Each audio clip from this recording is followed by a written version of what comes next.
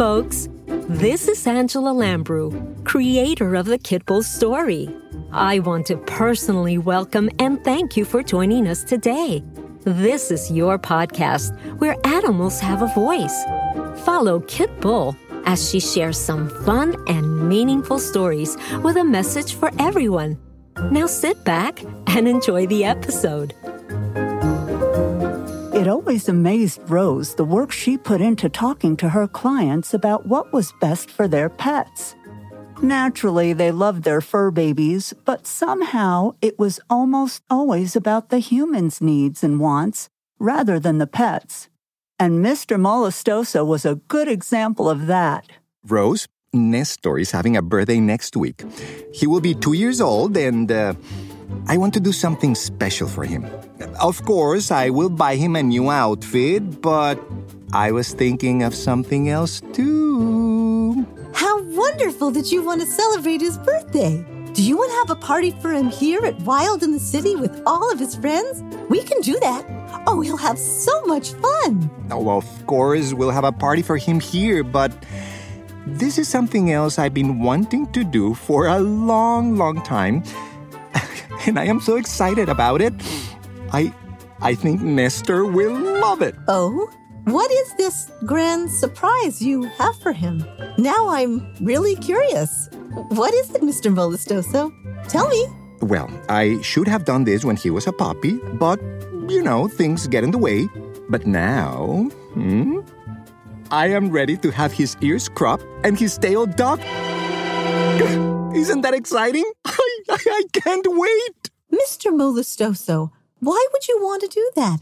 And do you know all the facts about what you're going to do? The reason to do that is purely cosmetic. Do you really want to do that to Nestor? Well, of course, Rose. I've spoken with my vet, and he says floppy ears can lead to mites. I don't want Nestor to go through that.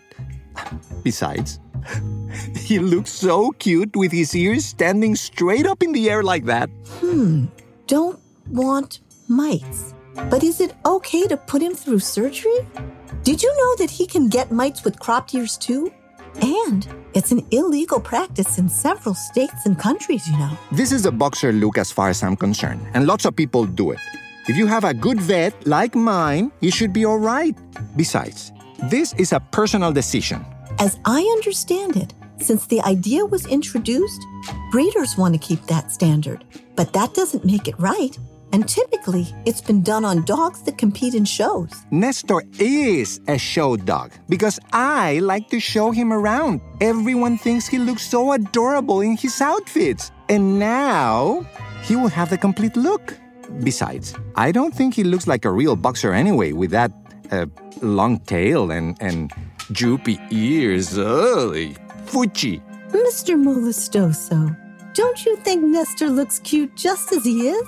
Well, I urge you to reconsider doing this and to choose your vet wisely, as a bad crop can lead to infection and other issues. And remember, once it's done, it's a lifelong feature that can spoil the dog's appearance. Excuse me, Rose. Excuse me. You are so emotional at times. I think that's why I bring Nestor here, because you do care for him. But I want Nestor to have the standard boxer look. Y se terminó el cuento. Huh? But I do care. That's why I'm having this conversation with you. By the way, it's quite a price tag to have that surgery done, I am aware of the cost, and for Nestor, money is not an issue.